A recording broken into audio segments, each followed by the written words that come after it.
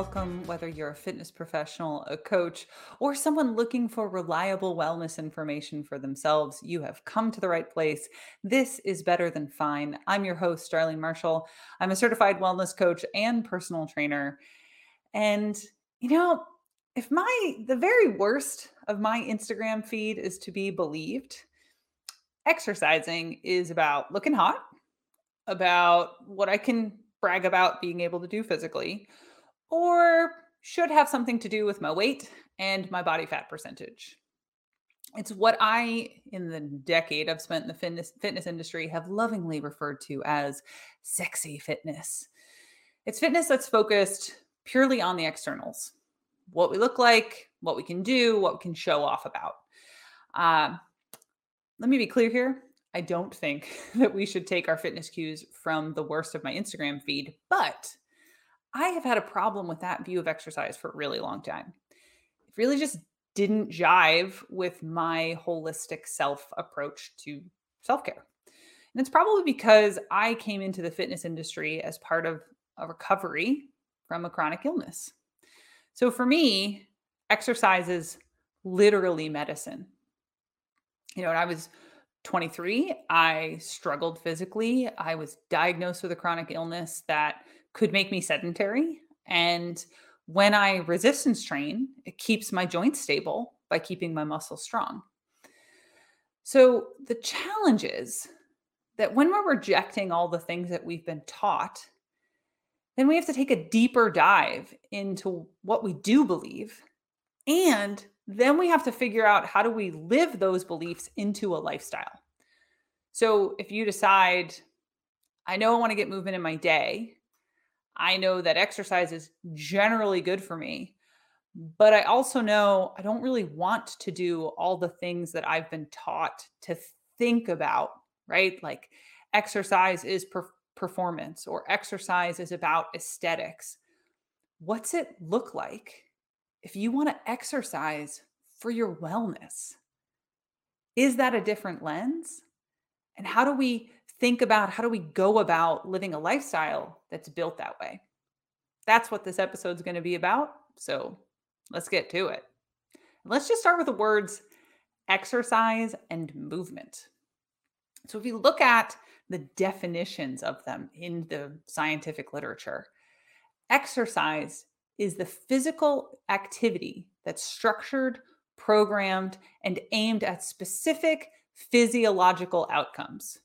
Okay, so what's that mean? That means you do exercise to get specific results, right? So I'm going to pick specific exercises to give me specific results. I'm going to build them into a program. If you're a personal trainer, you're probably intimately familiar with that idea. So, how close you are to your results is likely based on how well structured your exercise is, how well you mitigate the other factors in your life, like sleep and stress. Okay. Movement is any physical activity that results in extra energy expenditure beyond the body's current resting level. Okay, what's that one mean? Well, it means like going for walks, playing with the dog, gardening, running, doing things because they might be fun. Right? So if you're a personal trainer, you might also be familiar with this idea that in exercise, there's three kinds of goals that you program for. You program for aesthetics, right? How do I change how I look? You might program for performance, right? I want to lift something heavier. I want to run faster. Or you might program for health outcomes. I'm going to write a program to help with blood pressure or A1C, right? Depending on your scope of practice and what you're certified for.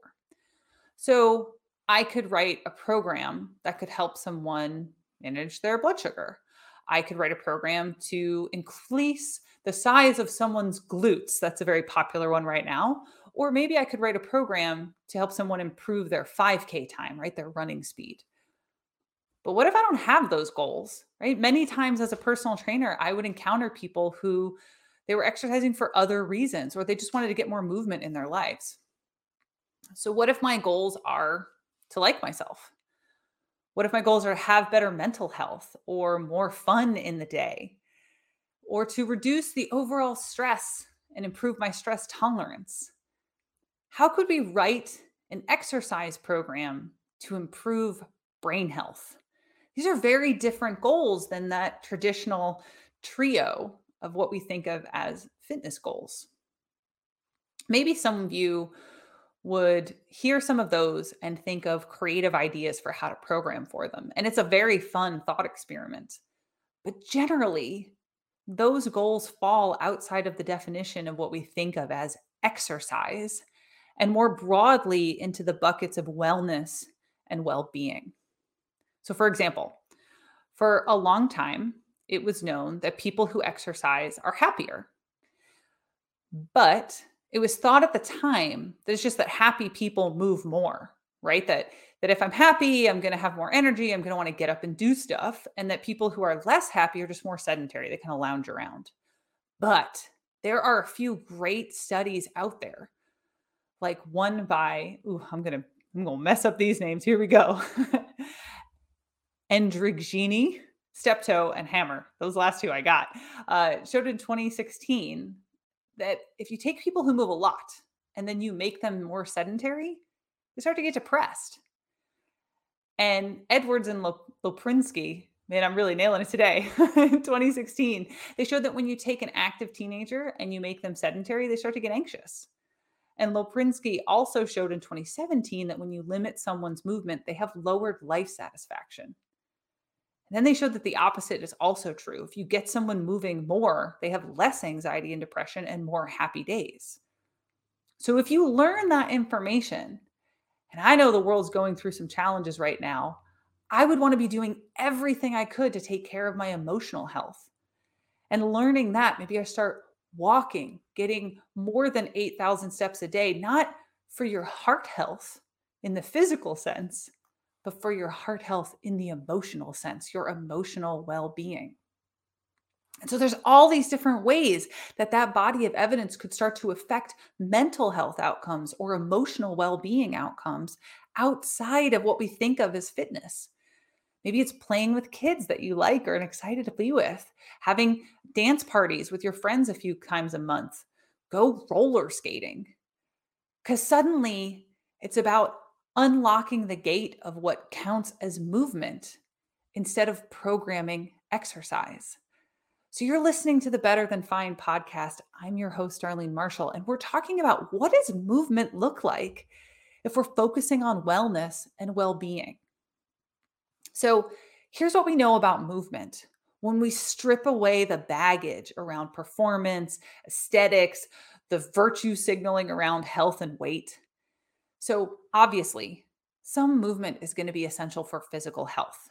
Even little increases in movement have big payoffs. As my friend Rick Ritchie, the host of the NASM CPT podcast, he likes to say, a little bit of something is better than a whole lot of nothing.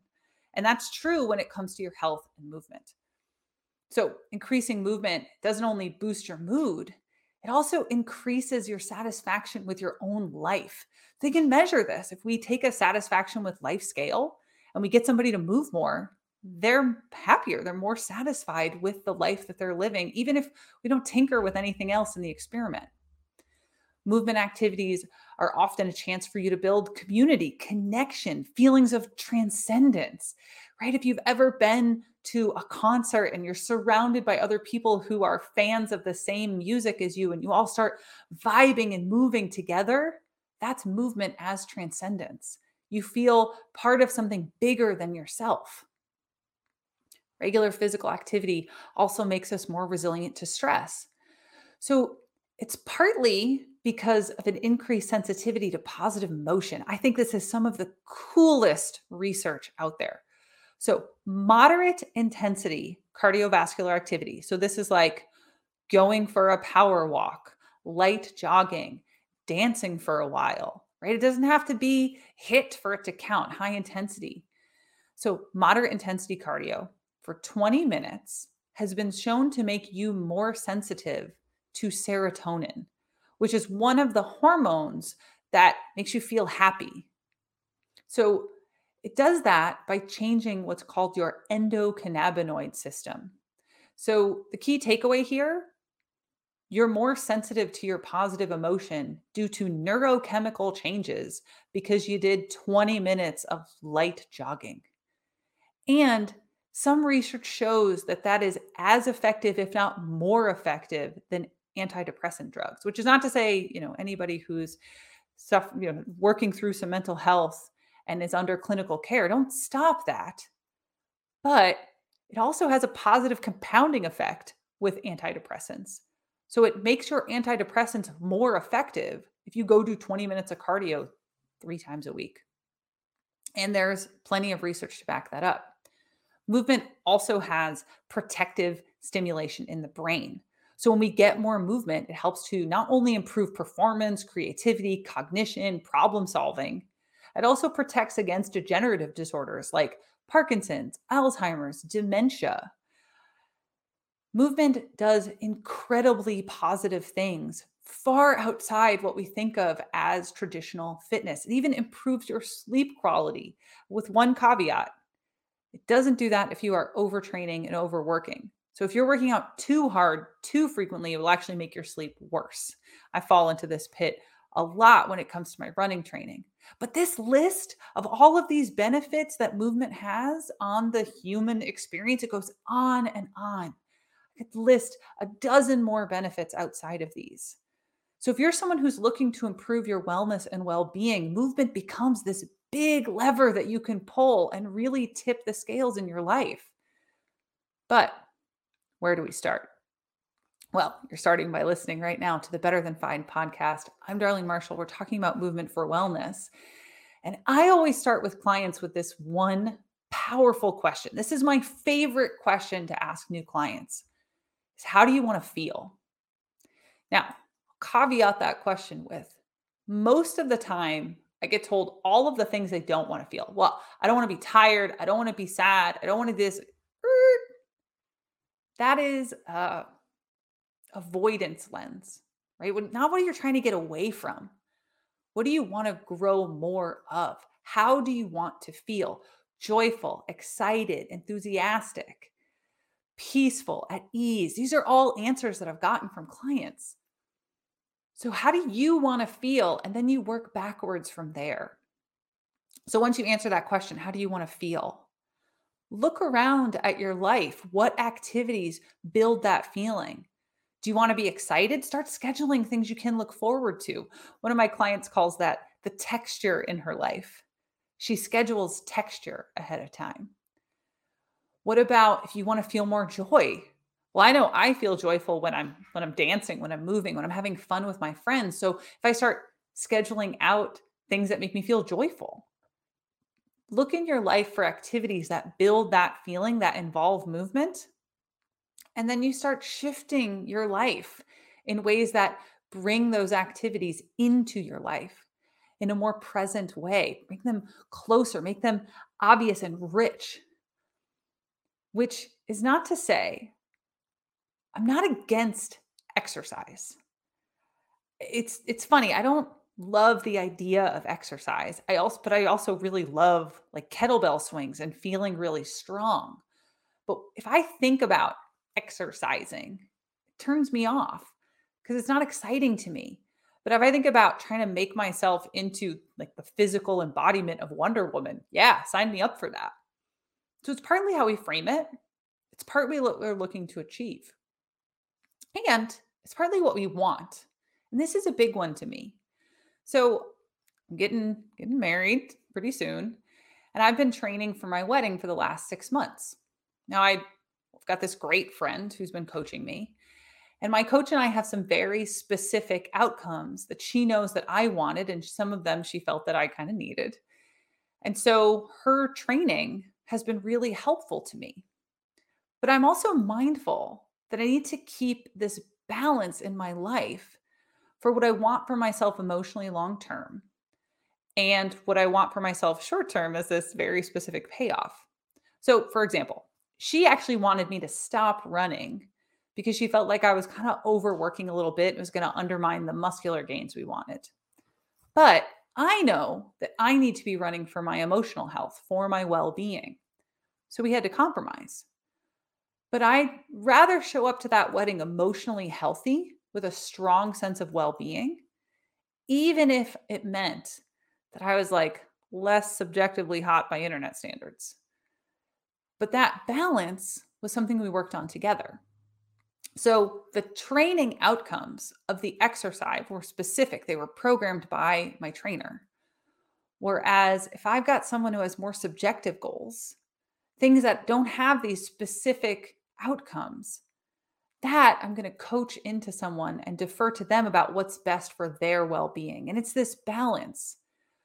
To me, personal training and exercise is about the objective, whereas coaching and the emotional landscape and all of these other things that movement can be, that's the well being and coaching side. And we need both. It takes both in the fitness industry. But when we're talking about movement specifically for wellness, it's this very different lens. And a lot of it is about how do you want to feel? What builds that feeling for you? And what's going to help you build the life that you're looking to have for yourself long term? So we're going to leave it there. This is the Better Than Fine podcast. Like, share me your comments, subscribe, and leave us a review if you've been enjoying the show. You can also find me on Instagram. I'm darlene.coach, and shoot me a DM if you have any questions, comments, suggestions, things you want to hear in future episodes, and leave us some comments on YouTube. I'm happy to weave them into our future shows. And thanks.